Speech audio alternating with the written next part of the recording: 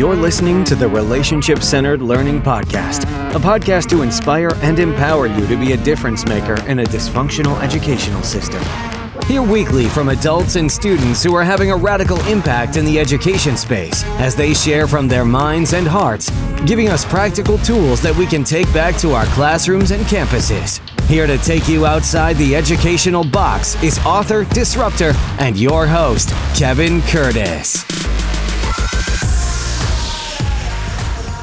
Hey, welcome back to the show, everyone. On today's episode, I'm interviewing Ben Koenig. Hey, Ben has been in education for 8 years and is currently the K-6 music teacher at Delaware Elementary School in Evansville, Indiana. The music program at Delaware has performed with celebrities, Grammy Award-winning artists, and was featured in USA Today after a music performance video went viral. Now, Ben and I sit down to discuss not only how music teachers can build relationships with students, but how all teachers can find ways to connect with kids. Hey, thanks for tuning in. Let's get started. Welcome to the Relationship Centered Learning Podcast, where we put relationships at the center of all learning. I am super pumped today to have Ben on the show. Welcome to the show, Ben. Oh, it's a pleasure to be here, sir. Thank you for having me. Absolutely, man. As I mentioned, and man, I am super excited to get to know you. But before we get to know you, I always got to start off with connections before content. We do that in the GTKY format. So I'm going to have 5 simple GTKY questions, and then you're going to flip 5 back at me, and then we'll get into today's show content. Sound good? Sounds good to me. All right, Benjamin, question number 1, simple as this, is thinking about television, right? What is something that during this pandemic that you found yourself watching that you probably never would have watched if it wasn't for the pandemic?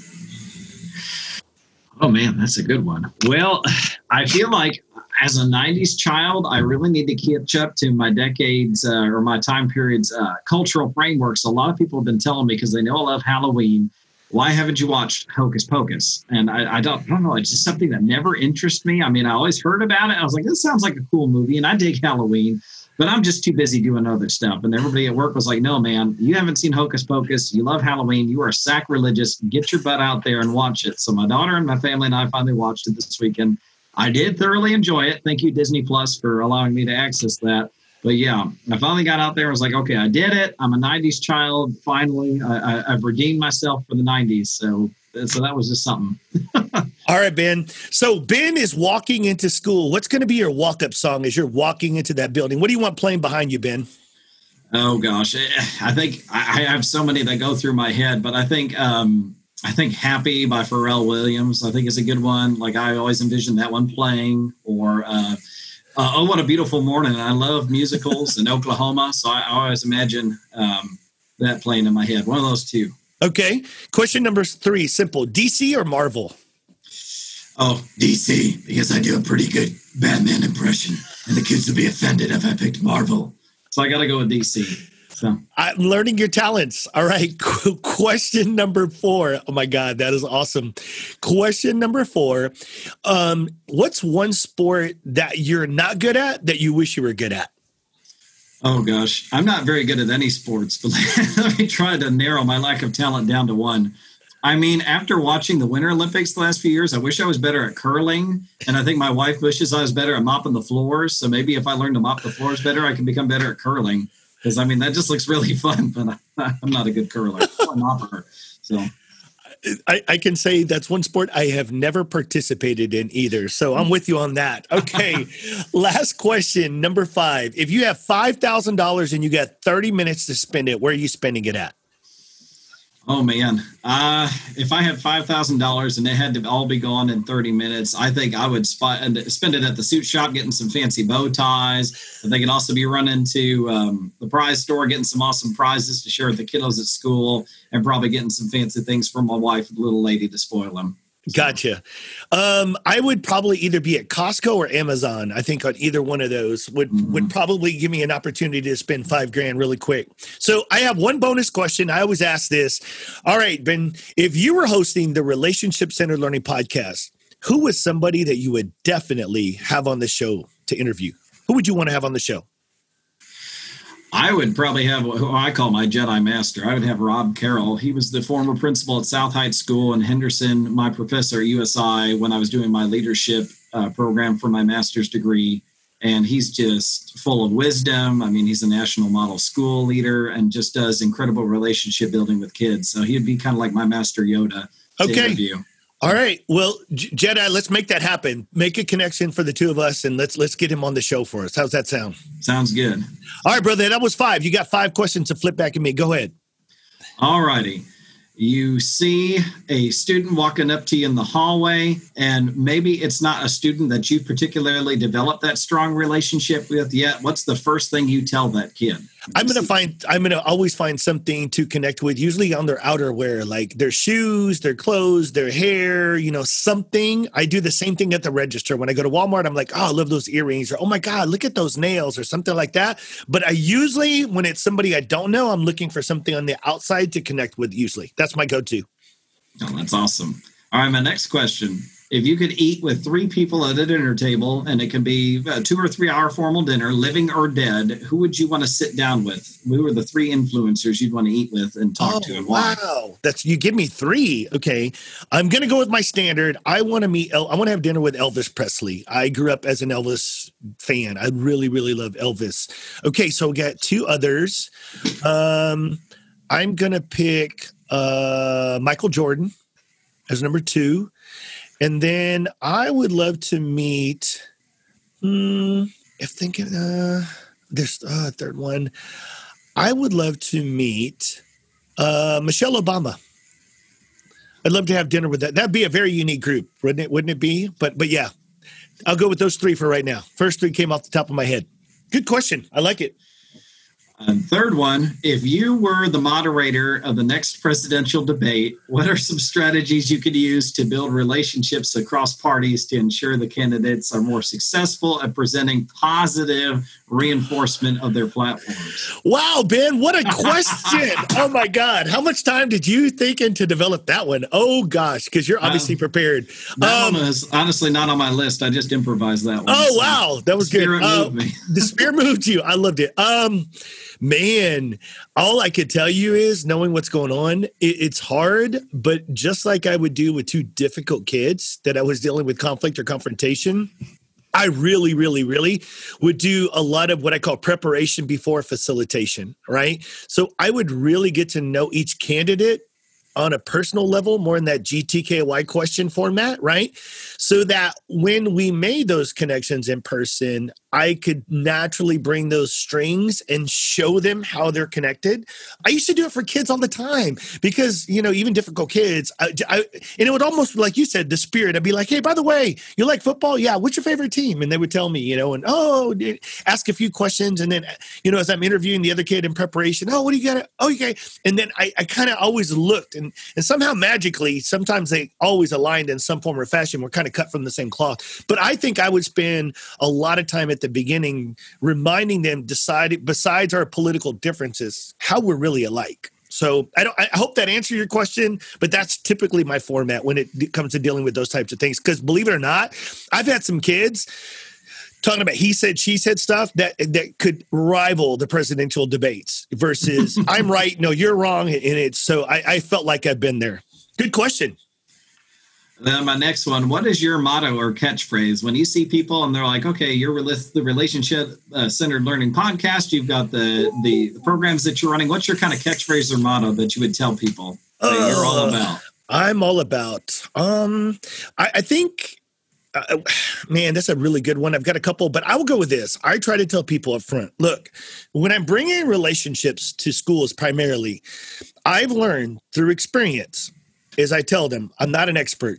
I'm experienced. And there's a huge difference.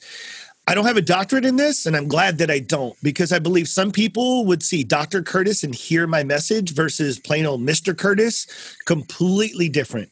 So along with that message, I just remind them, my job today is not to convert you, not to convince you, nor to condemn you.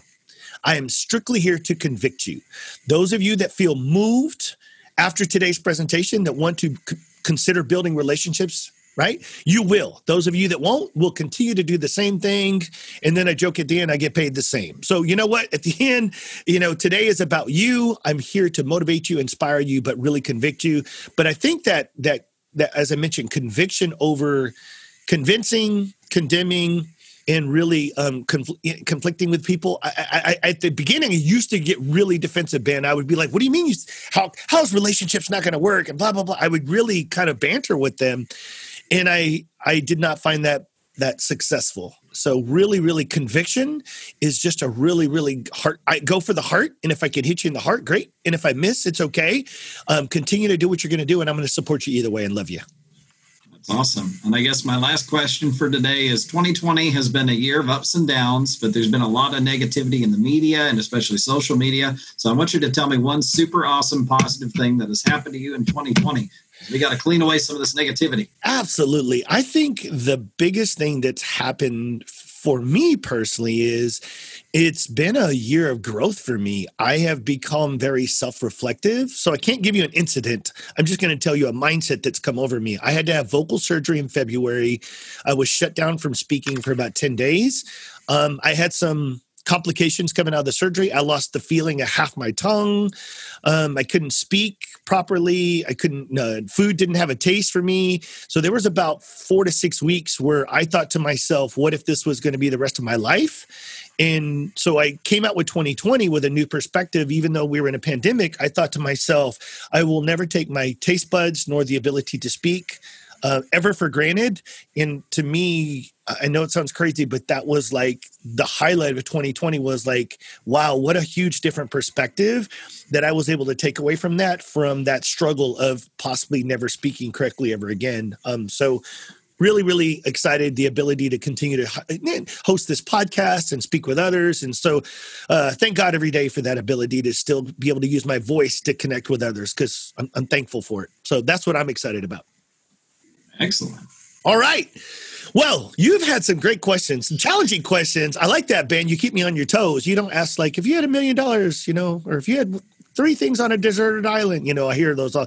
So great job. So just like Ben and I did, this is what we do GTKY. This is get to know you. So connections before content. Remember, if you want to know more about connections before content, all you have to do is head over to our website at rclfirst.com. That's rclfirst.com. And we have an opportunity to get GTKY questions. And we have a new opportunity to join our educator circles that are happening on Monday evenings, Thursday evenings, Saturday mornings. If you go to RCL First, look in the right-hand corner, there'll be a second orange button now. You can click to say join the circle time.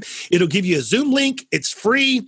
It's no expectations. You don't even have to know what a circle is. If you want to connect with other educators and you want to feel valued, seen, and heard, here's a great opportunity. So again, head over to our website. Check us out for the circles. Now, with that said, let's get into today, Ben. I told you at the beginning, man, I know about you, but I don't know Ben. I get to see the Jedi uniform. I get to see your crazy workouts. I get to see the things on social media that you post, right?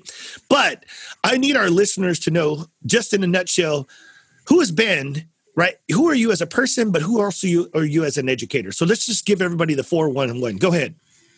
I would say as a person and an educator first, I'm a kid that never grew up, and I'm a grown-up who never forgot the kid in me. I think that's what I would tell people. And I think that's what's missing a lot from education. We're getting into a lot of the teach to the test mindset and standardized testing and things like that. And I know that's important. Data and growth in our kids is important to measure, but it's also important to have fun. I mean, if I walk into a classroom, the first thing I want to have fun or feel relaxed or feel like this is an enjoyable place to be.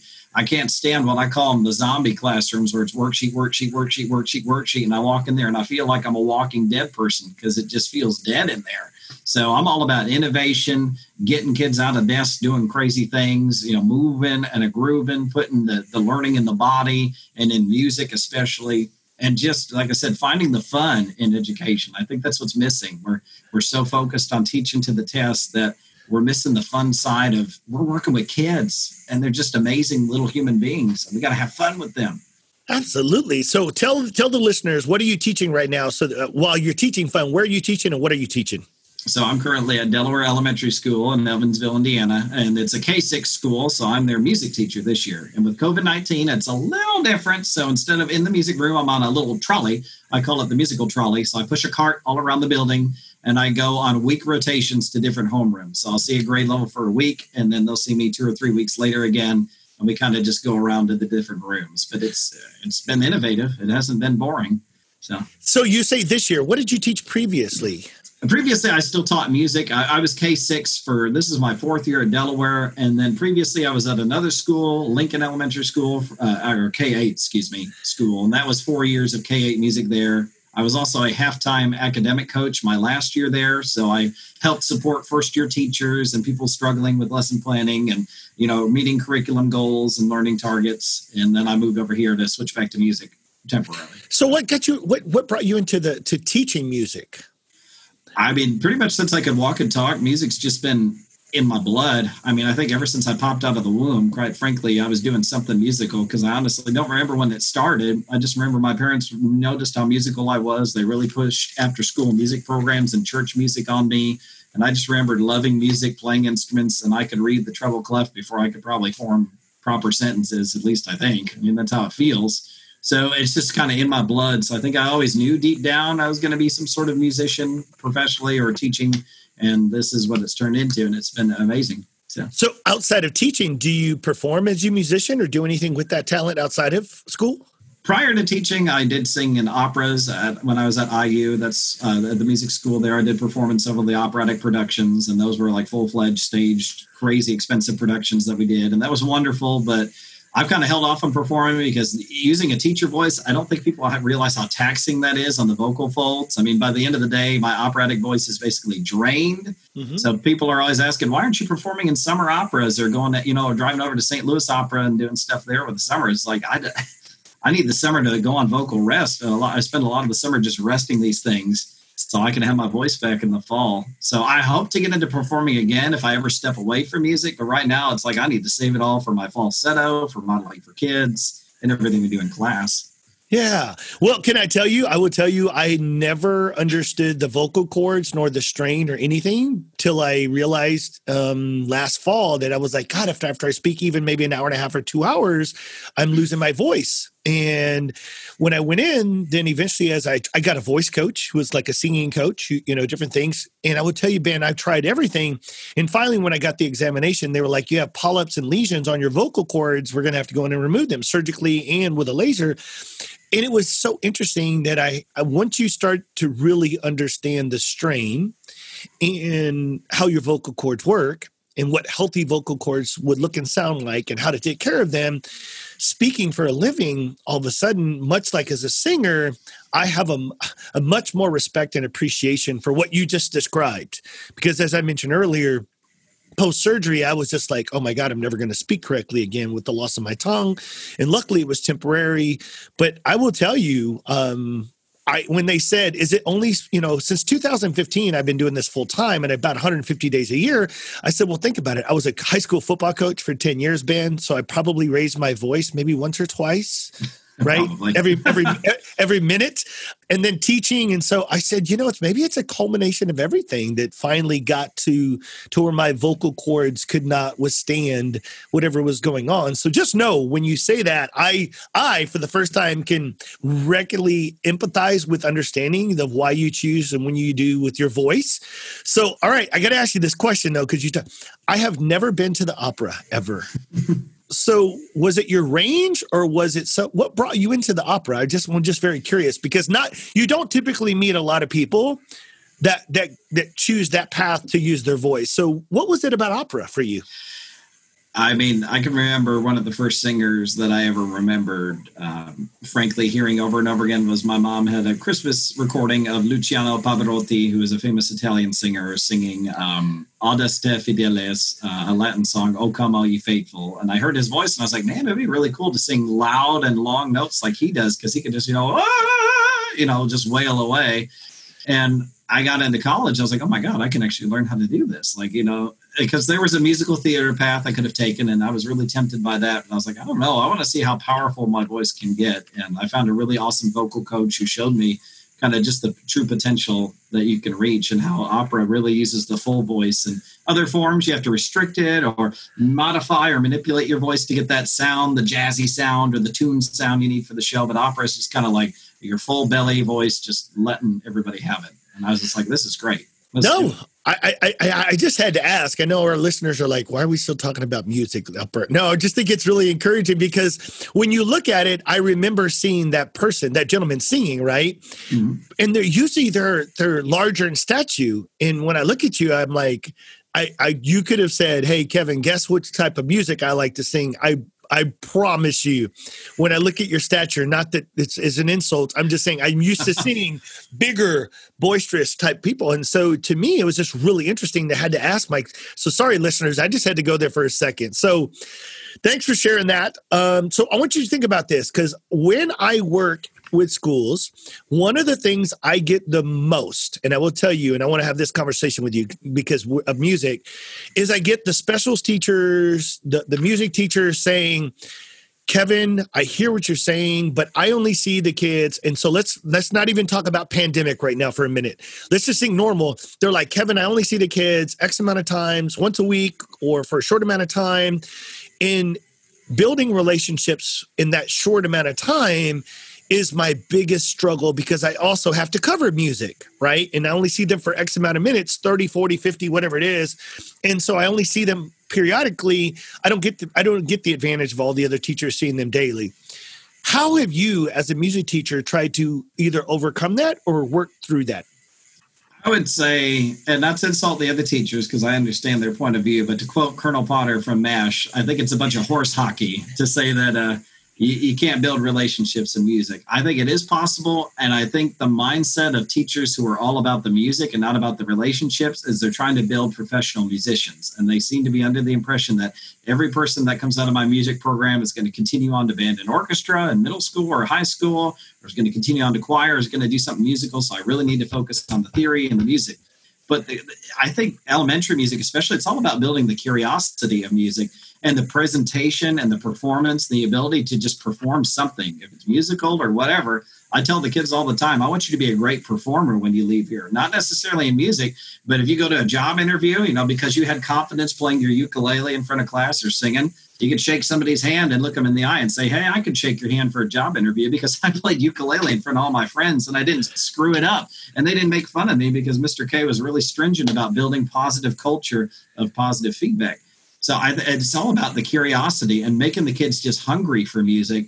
And then you draw them in by building relationships. I mean, I can tell you 90% of what I teach is probably relationships and 10% is music. And the music's there, and it's a big chunk of my content, but it's so blended in with the relationship piece now, it's almost hard to tell the difference. So okay, I think the kids respect that. Okay, Mr. K, first of all, that's a great visual to understand the other aspects of confidence and different things coming out of those opportunities to participate. I never really thought about that. Thank you for connecting those. So how does Mr. K, what are some examples for our listeners? Because I think they want to hear some examples. So how does Mr. K do that in the classroom so that they can't emulate you, but they can learn from you, possible as another music teacher, or even a regular classroom teacher? What are some ways that you are integrating relationships into your music class? I would say the first thing is you got to listen to the kids and try to connect at least once in a while, even if you don't feel comfortable doing it all the time, with music they're currently listening to, because like it or not, they're listening to songs on the radio. And if they're not appropriate, then, work through it until you find one that's mostly appropriate and use that to bridge the gap between relationships. One of the best lessons I ever taught was completely improvised. I had a lesson planned. My kids came in and I said, you know what? I've been hearing the song Happier by Marshmello 50,000 times on the radio. We're going to learn how to analyze a music video and figure out what the song's really about. Because I played Marshmello for them. I played the song and the kids are like, this is great. I'm like, how many of you know what this is even about? Like, what's the song about? And they wrote predictions on, okay, based on the lyrics, I think Marshmello's talking about blah, blah, blah, blah, blah, blah, blah, blah, blah. And then we played the music video. And of course, if you haven't seen the music video, I suggest you watch it before you show it to the kids. It's not inappropriate for school, but it is a powerful social and emotional trigger. And by the end of the video, people were crying and looking over the work saying, I had no idea this is what the song really meant to be, or this is what it's about. And I learned so much about my kids. And yeah, there are a lot of them tearing up by the end, but it was a powerful story because Marshmello wrote it about a good friend of his that passed away. And he said, it's about building relationships because you never know when those relationships could disappear. And essentially, after the song was over, and the video kind of shows a girl who gets a dog from her dad for her birthday, she's bullied, she's traumatized by people in her school, and the dog's kind of her only go-to for comfort. The dog passes away. And when she gets older, she buys her daughter a dog because she remembers the social and emotional connection she had to hers growing up. And when the dog dies, I had so many of my kids telling me about pets they had lost, about relatives they had lost, and how they appreciated me caring enough to talk about, just the grieving process that I never knew about. I mean, it just opened up so much. And the kids had such a respect for music after that. And it was just me playing a music video and asking a couple of questions. And they were just, wow. And isn't that crazy how sometimes the deepest, best lessons, like you said, sometimes they're off cuff, but sometimes they're not with that intentionality, and all of a sudden that's the outcome. I love that part of teaching when you don't really see the outcome. You kind of know the direction you're going. So and that's a great example. Thanks for sharing that, Ben. So how, on a lighter surface, how do you like GTKY with your kids when they're first coming in or during the class? How do you integrate some just get to know you opportunities as a music teacher? I mean, the first few days, like, we'll play games like Two Truths and a Lie. They always love that one. Or we'll play a musical game where I'll be like, I'll invite them up to the class and I'll play songs from the radio again to integrate some of their music, or just 10-second clips from the radio that are school appropriate. And I'll say, hey, you just got back from summer break. You got 10 seconds to draw on a whiteboard, something awesome you did for the summer. We have to try to figure out what it was. And of course, they think that's great because nobody can draw good in 10 seconds. And I always start and they're like, you're terrible at this. Don't ever be an art teacher. And I'm like, I know, that's why I'm a music guy. And it's just silly little ways where we can laugh at each other and understand situations where it's okay to laugh and make fun of, not that in a hurtful way, just to be silly. And then it gets them talking about themselves, because once you get them laughing and relaxed, they're more susceptible to opening up about who they are, as opposed to, locking them in the room and saying, okay, here's a worksheet. These are 10 get to know you questions. Fill these out before we leave, or else, right. It's an F. So. Absolutely. So do you feel like, as a music teacher, do you feel like sometimes you have an advantage because music is such a beautiful canvas you open so many more doors? Like I taught science. And so I could use science in the real world for a lot of conversations that would go down some bunny trails, rabbit trails. And so do you feel like there is an advantage as a music teacher to getting to connect with kids that maybe the regular content teachers don't have? You ever thought of it that way? I would say one advantage is I get to fly under the radar a little bit more. So I get to have more time to build relationship with kids because, like I said, I have curriculum maps I need to follow in my district, but I don't have a standardized test right now for music. So I don't have data coaches and people breathing down my neck saying, hey, did you teach this target? Did you do this? Did you do this? And I think sometimes homeroom teachers or music teachers feel pressured in situations where there is testing or potential testing for those subjects. Because it's like, oh my gosh, I got people breathing down my neck. If I'm a high school music teacher, they're breathing down my neck about contests, about solo and ensemble, about marching band competitions. And they don't have a minute to breathe and focus on those relationships. But I'd say I do have a slight advantage because I know music just speaks to everybody. I mean, the kids tell me, and I tell people it's the language of the soul. It really can describe who you are. And some of my kids will tell me that. I think songs on the radio talk about me better than I can talk about myself. So... No, I agree. I think there are times when don't even realize it, that a song will elicit a certain emotional response that I didn't even know I needed until it came on. So when you think about the students that you have worked with over the years and you think about the relationships, and so again, I will kudos because I can only tell you my reality. And I can't say all, but a majority of my music teachers and other special teachers are usually struggle with the fact that they don't have the time. So it's interesting how you see time different because they're like, Kevin, I get him for X amount of minutes and I only see him once a week. And I've still got, like you said, I got to get ready for the Christmas choir show or whatever it is in elementary. And so, I've tried to help them in the past, and this is how I worked because I have never taught music, and the only thing I guess I taught as far as I did teach PE for a while at the very beginning of my career, so an elective, and never at the elementary, always at the secondary bin.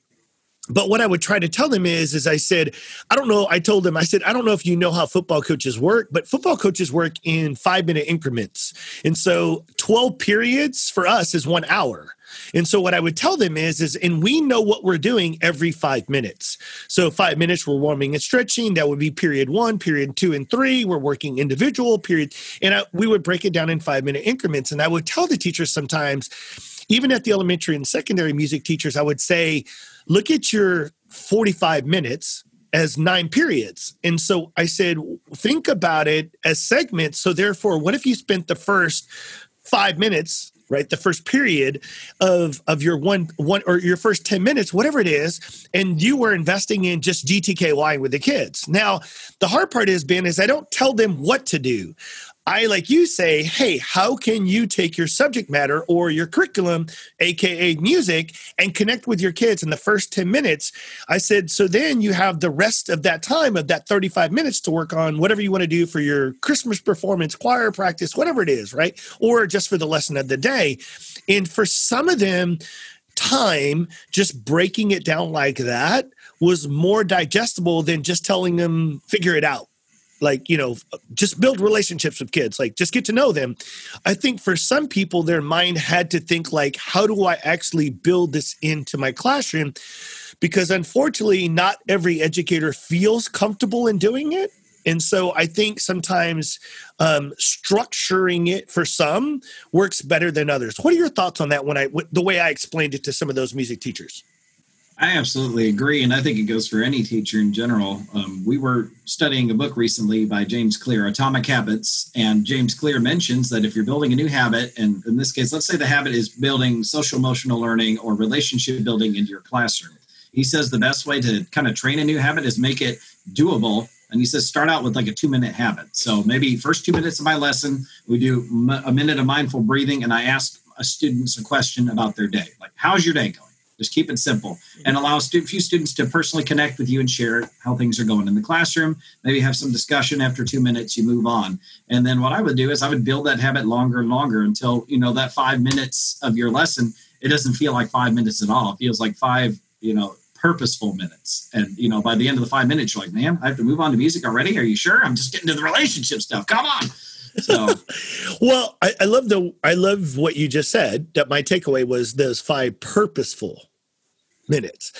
For me, Ben, that's been one of the most difficult parts of getting people to digest that because, and again, I use my coaching background, right, Ben? So when just like you in music, when I was coaching a sport, I had to get them to understand I don't have 5 minutes of downtime. There is no 5 minutes. And in football, a lot of times football coaches, they'll actually have a horn that goes off every 5 minutes to tell you when the period is changing because you may be all spread out on a football field, right? So in my card, I look at it, and after that 5 minutes, I'm going on to the next 5-minute drill or skill or whatever it is. Like I had 5 minutes to cover that. So I don't have any downtime. Every minute was purposeful. So I say that because it was easy for me to take the same concept when I was coaching another sport or teaching a subject. So I taught integrated physics, biology, and chemistry, mostly science, secondary science. I took the same approach and said, hey, okay, I've got a 45-minute class. It's 9 periods. I'm going to make sure that I cover this, this, and this. And so when you say purposeful, and you mentioned thinking about the atomic habits, so that's why it was really important when I know you haven't been to any of our trainings, but what we created, Ben, is we created 3 tools: a 60-second relay break, a 2-minute connection, and a 90-second spark. Notice that all 3 tools are less than 2 minutes. And you just said, hey, take 2 minutes, which is why when we determined the times for our tools, we were very intentional and purposeful in the amount of time we took, because a lot of teachers, not just music teacher, every teacher, their first barrier that I always hear to building relationships is TIME. Always. It's the number one obstacle that we always deal with. And what's so funny, Ben, is at a training sometimes I'll say, hey, what are some of the things we're dealing with? They're like, oh, time, this content, all this. And I'm like, oh, time. I'm like, you know what? Did I not tell you? Your school board yesterday approved that you guys get an hour lunch moving forward.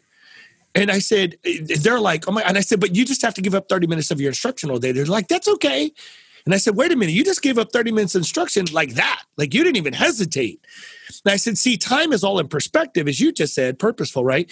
But I know if I'm getting an hour lunch versus 30 minutes of downtime, oh, that's completely different. And so they start laughing. I said, because time is all what you put it up in here. And I love what you're saying is as long as it's purposeful.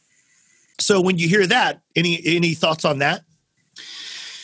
I just think Yeah, I mean, I agree, especially this year with how our schedules have just rapidly changed and evolved, like almost daily with health department information coming out and COVID-19 protocols coming out. I understand that time is very flexible this year, but I would say you have to make the relationship building inflexible. And they've really stressed that in our district this year, and I wholeheartedly believe it. And I've told my administrators, I would rather focus most of the rotations on social emotional learning, especially this year, because our kids are so traumatized by this pandemic, than focus strictly on music. And the music will come, but you got to think how much music is going to filter through, how much theory is filtering through the traumatized brains right now. When we're all just like, we have relatives in the hospital with COVID-19, or I know somebody on the news, we heard just passed away from it again.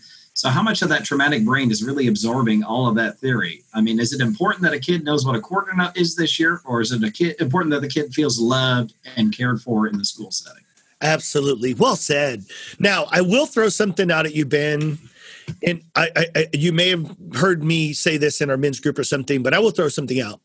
Now, when I look at social emotional learning, I feel like, as we've all acknowledged, particularly coming back mid-pandemic, our students' needs have grown more than they ever were pre-pandemic. In social emotional learning, I am so thankful that Castle developed this and it's become a foundation, and so many schools are reaching for it. Now, with that said, here's what I also point out. The way that social emotional learning is brought to our schools is in a lesson-based curriculum. So I just remind people that lesson-based curriculums blend relationships. What I stand on is a pedestal of building relationships. And the reason I say that is I believe there's a differentiation between the two. I would love to see schools build a foundation of relationships and then blend that content on top of it about social emotional needs. So I make this very clear. I've said this in my blogs. I'm not anti-social emotional learning. I believe sometimes we're grabbing to it too fast, too soon, and we haven't even really gotten a chance to know each other before we can talk about empathy or community or trauma or any of these other deeper, darker, topics that we're all experiencing. That's why I'm urging schools, Ben, to focus on, can we just GTKY first? Just can we get a chance to know each other before we talk about race or diversity or culture or trauma or how I'm feeling? Can we at least get to know each other before we take that deeper dive into some of those SEL needs? So again, I want to make this very clear. I'm not anti-SEL. my hashtag is RCL before SEL. What if we could just get to know each other, and then when we bring that content, that lesson-based curriculum of social emotional learning on top of that, think of the stronger foundation, building our school on a rock of relationships instead of the sand of initiatives. What are your thoughts when you hear that?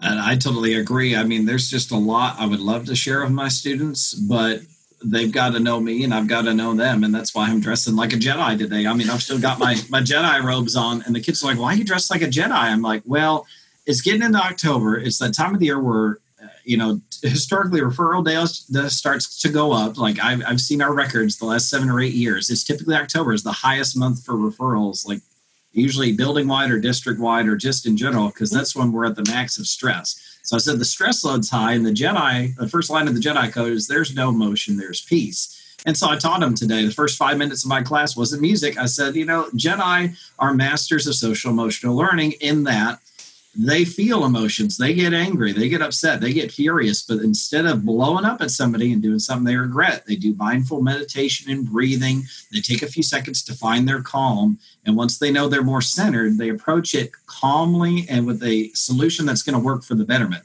We talked about an example. What if somebody takes something away from you without permission? You can hit them. And then when they're lying on the floor after you hit them, what are you going to feel? And all the students were like, well, I'd probably feel pretty powerful at the moment. Then I'd probably feel like I'm in trouble or like I'm regretful, or I might even be sad with myself for hurting somebody else. I said, exactly. I was like, so what a Jedi does is before they stand up and haul off on somebody, they take a deep calming breath and they just relax. And they think, what is the positive solution to this? Can I tell a respectful adult in the room who's in more of an authority position than me, how to handle the situation? Can I respond peacefully to the situation, or am I just going to make it worse? And so we just did mindful breathing, and we talked about that. And the kids were like, this is relatable, and you even look like a Jedi, so I believe you. So, Well, so I saw your post about what you were wearing. And so I just have to segue. So a Star Wars fan? oh yeah, big time. Yeah. My goal is to write an educational book on tying in Star Wars with either social emotional learning or other things down the road. So, Okay. Oh, that'd be awesome. So, well, I loved how you just tied it in. So I don't know if you've ever heard me refer to this. So we've called October in the past Shocktober. Shocktober is, I did a whole little solo episode on it because, as you've pointed out, this is where most school districts, and again, this was all pre-pandemic.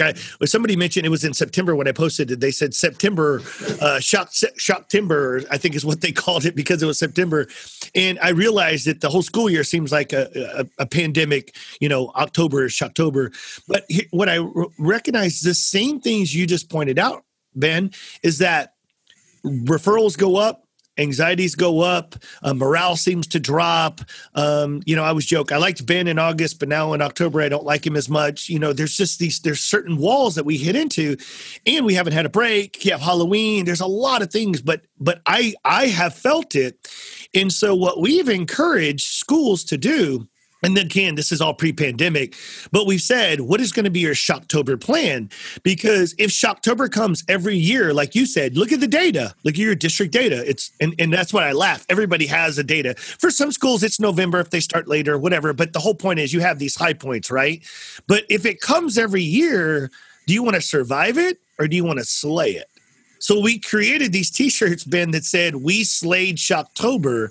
And I bought them for every staff at every school if a principal turned in a Shocktober plan to me. And I didn't like hold them accountable. I was just like, so what are you going to do with your staff? In other words, this is when you need to connect more, as you just pointed out. You need to connect with your staff. You need to connect with your kids. This is when you got to have more affirmations. This is when you got to have more sparks, more positive things. You got to counteract those waves of Shocktober with something. And I told him, I said, I don't think you can ever create or reduce the waves in general. It's never going to be flat, but it's just wants to be more of a roll than a big up and down swing of the months. What's your thought when you hear Shocktober? I think the best way to beat Shocktober is to shock them back with embracing the time of the year. I mean, there's a reason I'm dressed like a Jedi. There's a reason I have my Batman mask in the background, and I've got that impression ready to go. Because you can just embrace the culture of the holiday, or you could just lag behind. And I mean, we even read ghost stories at the end of class. And I'll tell you, nothing gets a class more ready to behave and just ready to learn than a ghost story. As soon as I pull out the book, Scary Stories to Tell in the Dark, and I say, we're going to end the class, and I'm going to stop 3 minutes early and read you a ghost story, it's a perfect class. And then at the end, I put a fake campfire from YouTube on the board, and I pretend like I was in the Boy Scouts like I was 20 years ago, and I read them one of the stories. And sometimes I do the little jump scare ones, and if I jump scare somebody, I give them a piece of Witch's Brew Kit Kat bars, and I say, sorry, no hard feelings. And, it's okay, Mr. K, it's all good fun. And then they joke about it, like, you scared them real bad. But you got to embrace it. You got to shock them back. If they're going to shock you, shock them back. And so they're so enjoying their environment, they can't misbehave because they're like, this is too great. Absolutely. All right. So Ray, I will play the other side of the coin. So what happens when you hear an educator that says that will never work, or I don't have time for that, or, that's just a waste of time? When you hear those types of things from what you just said, because I'm going to tell you, the one thing I know is I've heard it all. I hear a lot of the positives, but I also hear the negatives. So, Ben, there's going to be a listener out there that says, oh, that's great for Ben, right? But that's not me, or that'll never work, or I don't know how he has time for that. When you hear those naysayers to what you just described about reading a story, campfire, all this stuff, what is your message to them, Ben? I would say, if you're struggling to find time for anything, relationship building or whatever it is, pacing, go back to kind of the basics, look at your lesson plans, and kind of like you were talking about, Coach, every 5 minutes have a plan for something. I see every lesson as 6 or 7 or 8 mini lessons within a lesson. So I know every 5 minutes, my brain's going to go switch something else. And it took me a couple of years to get that down, but it's at the point where we can do 6 or 7 or 8 activities in a 40-minute music class. And the kids are just expect it because they're like, oh, we know how he works. Every 5 minutes, something new is going to happen. And honestly, I think that helps build relationships and it keeps your kids learning. If your pacing is so sluggish where it takes you 40 minutes to do one thing and 40 minutes to do another thing, that's where people get lost. And I'd say really go back to your planning and figure out, are you incrementing those time increments? I mean, if you need to physically write it down, like at 8 o'clock to 8:05 today, I'm doing my relationship-centered learning. At 8:05 to 8:10, we're going to pull out our DMR for math. And you really just have to get it down until it's a science and you can just roll. And then other excuses people tell me are, I can't wear costumes like you. That costs a ton of money. This Jedi wrote, this is normally an $80 costume, $5 on Facebook Marketplace. You just got to look for the deals, $5. And you know what? It bought $5 worth of smiles. I had people so confused. Kids were like, are you Harry Potter? I'm like, do I look like Harry Potter to you? Well, no, but you're wearing robes like they do at Hogwarts. And then I got to teach them about Star Wars. And now they all want to go home and watch Star Wars on Disney Plus. It's good stuff that I have parents driving by, Jedi, it's great. Do it. No, Ben. See, that's why I told you. I said, I got to have you on your show. Your energy is infectious. So I got to ask you a question, because Joe Beckman always talks about, well, what if I can't be like Mr. K, right? In other words, I don't have his personality. So when Joe and I on episode 1 started talking about, he said, Kevin, what if everybody can't be extraordinary? What if it's just trying to be ordinary? Because being ordinary means you're vulnerable. And that's what we were really talking about is to be vulnerable with kids. Some people are more comfortable than others. And I would say not the masses. That would be the minorities, right? So have you ever found a time where you have been vulnerable with your kids and it's benefited you? Do you have an example or of a story where that's happened, Ben? Oh, gosh. I would say one of the things I did in Shocktober, starting about 5 or 6 years ago, was I was like, here I am teaching kids music and teaching them how to sing. And I hadn't performed for a while, like we were talking about. I was like, I don't even perform anymore. I need to perform for my kids because, it's kind of a put up or shut up situation. This dude's teaching me how to sing. So Halloween, about 6 or so years ago, I started dressing up as the Phantom of the Opera. And I came into class and I actually performed Music of the Night from Phantom of the Opera for the kids. And it was definitely a shocking experience because they're like, oh, when you said you knew how to sing, I didn't know that's what singing was to you. Like, to me, singing is, you're rhyming along the lyrics because a lot of my kids, they love hip hop. There's nothing wrong with that. I tell them hip hop is great because it's the most honest art form of music out there. Am I going to listen to it in class? No, because, every other word is beep, beep, beep, beep. But I love how honest it is. But they were just like, I didn't know when you said performing. And I had people crying. I had kids just with draws on the ground saying, I've never heard music performed that way because they don't hear opera or musical theater that often. And it brought up a relationship building conversation of what it is and what my craft is and what, how it compares to what they listen to. And it was vulnerable for me because the first time I went in there, I'm like, I haven't performed for a couple of years. I don't know how this is going to sound. I don't know if they're going to make fun of me and trash talk me on the playground. Like, that guy, that doofus in music, singing like he was. And they dug it up, and now every year, where's the Phantom costume? Are you wearing it yet? Is it Halloween yet? Are you going to sing to everybody again? Huh? So you just got to be vulnerable. You got to be afraid, not be afraid to be stupid or make a mistake in front of your kids or just lay yourself out there. If you're your full honest self for your kids, they're going to be their full honest selves for you. Yeah. And Joe gave us that forward tool. He said, if you don't know how to be ordinary, think about either talking about your family, an occupation, a recreation, or a dream, right? And everybody's, at least it gave us some categories to think about. So it's interesting because much like why I took a minute or two to dive into opera for you, just like the kids, because when they see you perform, Ben, they see you ordinary, but they get to see a different side of their teacher.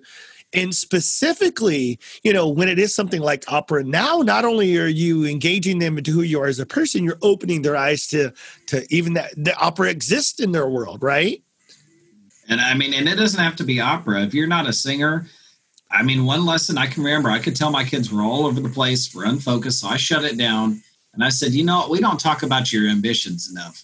And I just shut music down for the day. I said, let's talk about what you want to be when you grow up and why. Like, what motivates you to be what you want to be?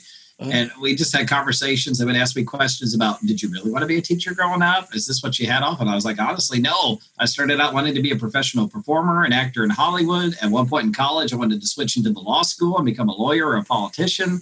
So I said, I was kind of all over the place. So I was like, I'm where you guys are at. If you ask me what I want to be tomorrow, it's like, well, I am a music teacher today, but tomorrow, maybe I'll have a new idea that crops up. So I said, you got to get used to existence as an ever-changing thing. Just because you pick one career path doesn't mean you're cemented in there for life, or because you pick one habit, you're stuck with that habit for forever. And it was a great opportunity to talk to kids about that. So and I remember that lesson still, and just all the powerful stories from kids. So earlier you asked me a question like, if I had if I met a kid in the hallway for the first time. Mm-hmm. So have you ever had a situation where you had to deal with, let's say a student's behavior, and you had to use the relationship as kind of the pivoting point to kind of help you deal with that student's behavior? Do you have an example or a story surrounding that? I remember one. It was just a student who, thankfully, I had taken the time to get to know, and I realized that the home situation was just tremendous. And I think people don't realize that trauma displays in kids, you're seeing the 10% of the iceberg on top. You're not seeing the 90% under the water. And with this student, connecting him with music, and especially with an instrument, when I put a recorder in his hands, his life changed and his behavior changed in music. And then he ended up joining band in middle school and just killing it and doing a great job. But he had a lot of trouble focusing in music. And eventually I was like, I got to put an instrument in his hands. He's always fidgeting. He's always drumming on the tables and stuff. Maybe if I could just give him something to play. And when we got to fourth grade recorders, I mean, he was one of the best ones in the room. And he just needed something physically to play. He wasn't a singer. And when I first started teaching, I was like one of those music teachers is like, all my kids going to be singers. They all going to be professional singers or on American Idol. And I'm glad I got out of that mindset, because that was just a terrible way to run the class. As soon as I started paying attention to the cues and the signs he was giving me, and I stuck an instrument in his hand, boom, a leader of the band and orchestra in middle school. His band director kept telling me how proud of him he was. And I was like, man, this is not the same kid I saw. Holy cow. And I was just thrilled. Absolutely. Well, I think sometimes, for me, when I talk to students specifically, Ben, it always comes back to, they said there was this one teacher that paid attention.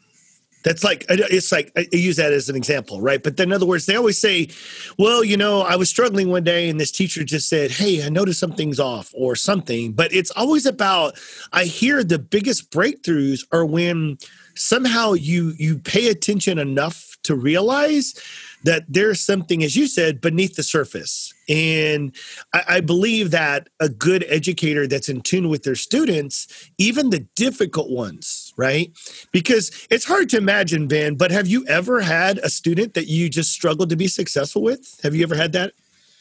I've had quite a few, to be honest. And it's just, I think, like I said, it was in the initial part of my career when my mindset was all based on vocal music, and I just come from the vocal department at IU. So I was like, okay, I'm going to train them all to be vocalists. And when I was in that narrow field of music, it just wasn't getting me anywhere. And eventually when I expanded my thinking that, singing's not the only career in music, and explored all the other potentials out there, and even just the potential to teach kids to perform, like I said, in job interviews, or how to stand up and feel confident in front of a crowd, or even just a few people. That's what helped bring a lot of kids around. And I still have a few that struggle with music, but I just try to feel them out and try to figure out what's different. Maybe you're not a good singer, but maybe you're good at writing songs. So we do a unit on songwriting, and I try to tie that into that particular kid. Or maybe you're not good at the songwriting. Maybe you're really good with poetry and you're really awesome in ELA. So maybe you're really good at writing lyrics. So when we group kids together, I say, hey, you're going to write the lyrics to the song. And then that kid's like, hey, okay. So it's just, adapting to the kids and not staying with the same lesson plans. I mean, I know some teachers that just copy paste every year. They're like, okay, I did this last year. Let's do the same thing again next year. I did the same thing last year. Yeah. I was there for a little while in science. It's easier, right? Oh, yeah. So let me ask you a question though, Ben. So you just said, I started out that way, but here I am now. What helped you flip? Was it a person? Was it an incident? Was it just time, maturity? What was something that you credit for your growth and your maturity as becoming the educator that you are now? I think it was just working with a lot of colleagues, especially at Lincoln School, the first building I worked at, especially Miss Sidebottom, was her name, was our kind of a behavior coach or behavior specialist. I think she was called our professional development coordinator. And she kind of worked with me and just taught me that, you got to have the relationships first and the music's going to come along with it. And just building fun activities to build relationship with kids and still enjoy being around them. But then kind of expanding my horizons on music doesn't have to just be this. It can be this, this, this, and this. And I think part of it was self-discovery, but it was mature adults being wise enough to tell me, hey, this isn't the way to do it. You got to change your ways, man. So isn't it ironic, though, Ben, that you, along, I would say, a majority of educators don't hear that message sooner than later. In other words, we don't talk this much in college preparation or teacher readiness or alternative certification or any of that stuff, right? You wouldn't believe, out of the 20,000 educators that we've crossed paths with over the last 5 years, you wouldn't believe how many people said, "God, I wish I'd have done this sooner," or somebody could have talked to me about this mindset when I was student teaching or earlier in my career, or just sooner than later. Do you ever feel like sometimes in education, just like the kids, there's an overemphasis on content or preparation in so many other areas that sometimes the relationship building part of teaching kind of gets either glazed over, overlooked? What's your thoughts on that? I've never asked this question. I'm interested. I totally agree. And I kind of shake my head because, I loved my education growing up, but I didn't take a single behavior. I think they called it behavior management, but I didn't take a single class on climate and culture, relationship building with kids. I was fully prepared to teach music when I left school. I was not fully prepared to teach kids. Ooh, well said. Well, no, I think what you just said is really powerful, right? I'm prepared to teach kindergarten. I'm prepared to teach music. I'm prepared to teach science, right? Like, I'm prepared to teach my content or my grade level. But am I prepared to teach kids? I think every person says, student teaching gave me a semblance of it. And I always laugh because they always say, so what's your philosophy on classroom management? I'm like, whatever they wrote down in that paper, no, it doesn't matter. Close the door, put 22 bodies in that room and shut the door. And now you are fully responsible. Then you'll figure out your classroom management. Then you'll figure out your style. Then you'll figure out like those pieces. Do you feel like that's accurate for those people that are either coming into education or figuring it out? I would say so. And I'm just grateful to my student teaching supervisor, because she was one of those who also opened my eyes and said, look, I know they haven't prepared you for a lot of this at school. This is the reality. And I'm glad I taught in a building that wasn't absolutely perfect. It was a building similar to the one I work in right now, where there's all kinds of just interesting, unique experiences that happen.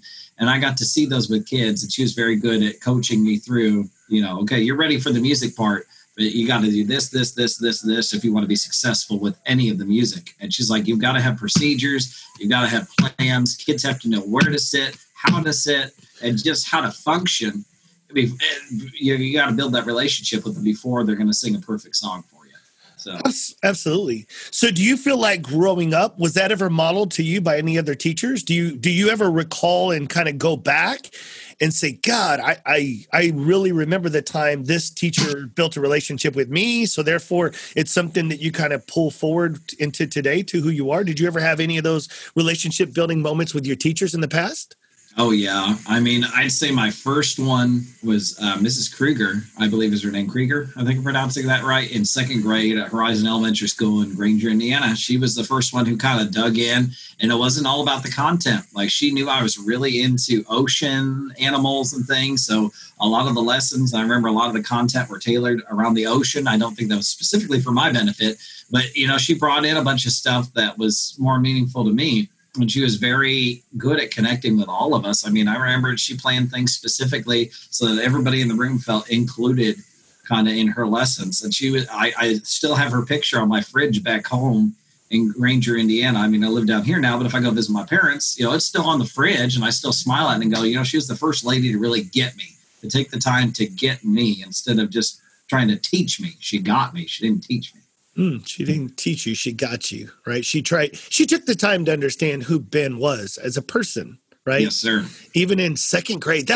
Isn't it crazy? Because I've worked in a variety of different settings, and I always tell people, we were in the high school one time, and these were, I think, juniors and seniors, and we were having a conversation. And now this group has built community, so I always want to make this very clear. So lots of GTKY throughout the year. This was later in the year, but we were having a conversation class-wide, and we were actually in a community building circle. And one of the juniors or seniors had said, hey, if you could have a teacher be in your shoes for the next 24 hours, who would be that teacher and why? And it was interesting, Ben, that all these upperclassmen in high school, and maybe it was just this select group, but all of them picked elementary teachers. Nothing against middle school, nothing against high school, but I thought it was so like outside the box that every single, and there was like 26 students, that they all picked elementary. Now, you could have modeled the first one picked elementary, and so they could have just went there. But all I know is I always say, it put elementary in perspective. For me, I became an assistant principal at the elementary, and that was my only elementary experience, Ben. And what I would tell you is I struggled at first coming from the secondary at the high school, going down to elementary, but after spending 2 years there, I get it now. I know why those students picked elementary teachers, because some of our most shaped years of who we are being seen as a person happen in elementary before they happen in secondary at times. And so, I always thank elementary teachers, Ben, for what they do, because I do believe that they lay the foundation for a student's success later in life. And so what are your thoughts when you think about those formative elementary years being some of the most pivotal shaping moments for some of our kids in schools? Completely agree. I think it's kind of, it's the time when the Play-Doh is its smoothest and you can mold it the best, because if you leave it out of the case too long, what happens to that Play-Doh? It starts to get hard and it starts to crack. And I mean, that's what we see in middle school. Some of our kids that don't get that relationship, they start to get hard. They start to become more kind of closed off from the world. And then in high school, and they're like, oh my gosh, this is getting real. I'm about to graduate and get into this real world called life. That's when they start to crack and snap. And we see dropout rates go up, and we see people just depressed and stressed because they didn't have that growing up. So I think it's really good to hit those relationships home and mold them when they're young, and teach them that it's okay to be goofy and silly and to be yourself, because we're still going to love you and appreciate you no matter what. And we're still going to educate the heck out of you. Absolutely. So, Ben, I see you work out a lot all the time. So talk to me a little bit about what is your personal goals? Like you, I won't say religiously, but you structured your workouts and very intentional. I want to know you a little bit about how do you maintain that motivation while you're teaching in the middle of this pandemic? What are some of your outlets that I want the listeners to kind of know, what is your structure? Like, how do you keep it all together? I mean, I'm a night owl by nature, so I wait till the family's asleep. And if it's one of those nights where I'm like, I'm restless, I can't sleep, my mindset's I can get healthier and live longer, or I could just lay here like a slug and play a video game. And it's like, I've been doing that all through my teenage years, and it didn't get me anywhere. It got me fatter and slower. But, if I go to the gym, I'm going to get buffer and stronger. And one of the biggest motivators for me is I've cut out caffeine completely. I don't drink soda. I don't drink coffee. I drink high quality H2O. I've already killed off my 90-ounce bottle of water for today.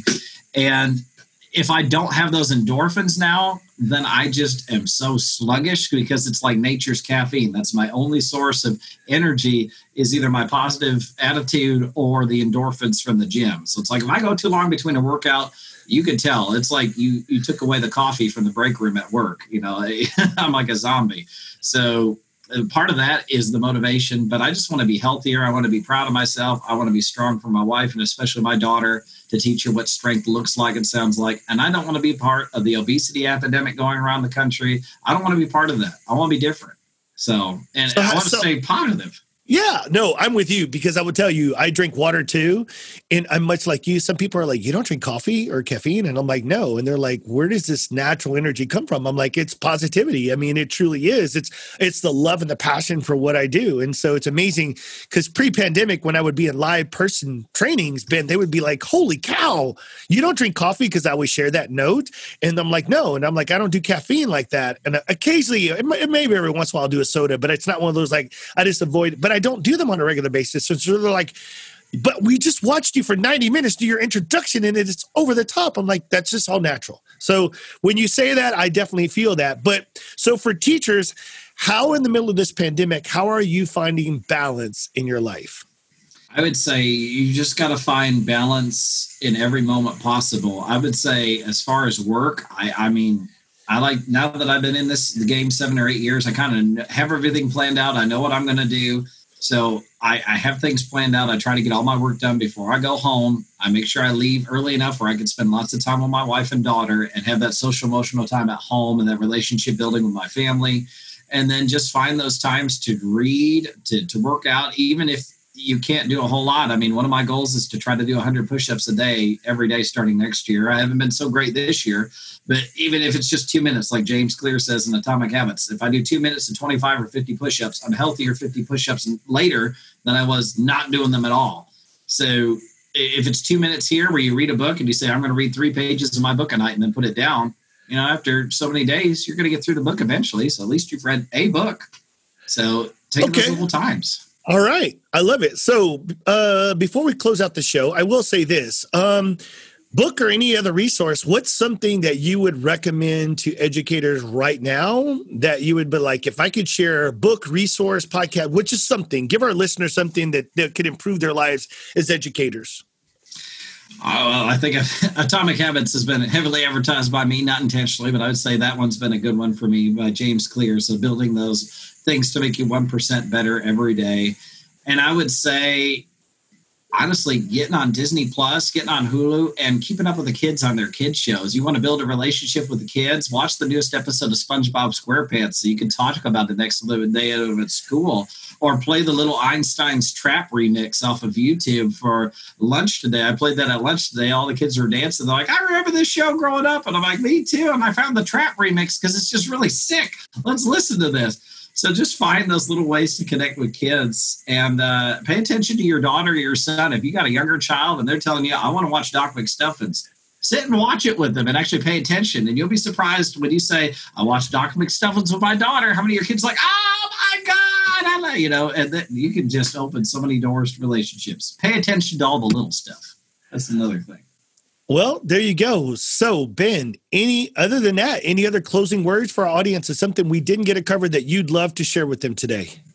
Just be yourself, be true to yourself, and don't be afraid to be vulnerable. The more vulnerable you are with kids, and obviously there's professional limits to how vulnerable you should be in a classroom, but the more vulnerable you are and the more honest you are, the more vulnerable and honest they will be with you. And they will love learning and love you helping them learn all the more. Well, and thank you for saying that, Ben, because one thing that I got it, but I didn't quite understand this. There has been a message over and over through almost every educator that's been on the podcast, Ben, and what you just summed up is that's it. My message to them as we take away is what Ben just said is, listen, it starts with you, though. So unfortunately, the little ones come into our classroom. It doesn't matter what age, right? When the students come in, Ben, they're waiting for you to model, right? They're not walking in going, oh, I want to get to know my teacher. And that's not the majority of them. They're waiting to see how you lead first. And if you will lead with your heart, and you will lead to just be ordinary. And at that times just means being vulnerable. Just show them you're an ordinary person and then go back and focusing on being an extraordinary teacher. They'll follow your lead. So when you model for them to be ordinary and vulnerable, then you'll start to see them be ordinary and vulnerable. And to me, that is where the connection is made. Hey, Ben, thanks for being on the show. I feel like I've made a stronger connection with you. How do you feel? I feel like we're better connected than ever, sir. That's awesome. Yeah. No, man. So I thank you for your time. I know you find balance. I know you have a lot on your plate. Thank you for making the effort and the intentionality for being on the show today. I know our listeners are going to gather a lot of different experiences. I'm so glad we were able to capture the music teacher's experience and talk about what that looks like. And so I just wish you the best. I want to just wish you the best as you continue to grow through this year. The one thing I will ask you to continue to do and continue to help me along with everyone else that follows you is I want to make sure that you continue to be positive, continue to model for us, show us all those things, wear those crazy outfits. I hope to our listeners, if you have no idea what Ben looks like, that you go over to RCO first and you watch the video to see who Ben is as a person. He is an amazing educator, but he's also an amazing human being, but he lives out the spirit of who he wants to be. You are very transparent in who you are, Ben, from the costume of who you are to what you represent. I thank you for everything you do in education, Ben. I appreciate it. Thanks for being on the show. Thank you. It was my pleasure. Lastly, I want to thank you, the listener, the educator, the difference maker. Your time is valuable. I see time as an investment, and I want to thank you from the center of my heart for making it to the end of this episode. But please don't let this be the end of our relationship. If you have the same passion for putting relationships and connections at the center of all learning, then I need you to subscribe and share this podcast with other like-minded educators. It would be extremely helpful if you would leave a review or a comment on what you loved about the episode, or better yet, tell me what you want to hear about more in the future. This way, other educators that are searching for impactful podcasts can get a sense of what this show can offer them. You see, my hopes and prayers are that you were able to find one strategy or one idea that you could take back to one classroom to make a difference for one kid. Thanks for keeping relationships first, and we'll connect with you next time.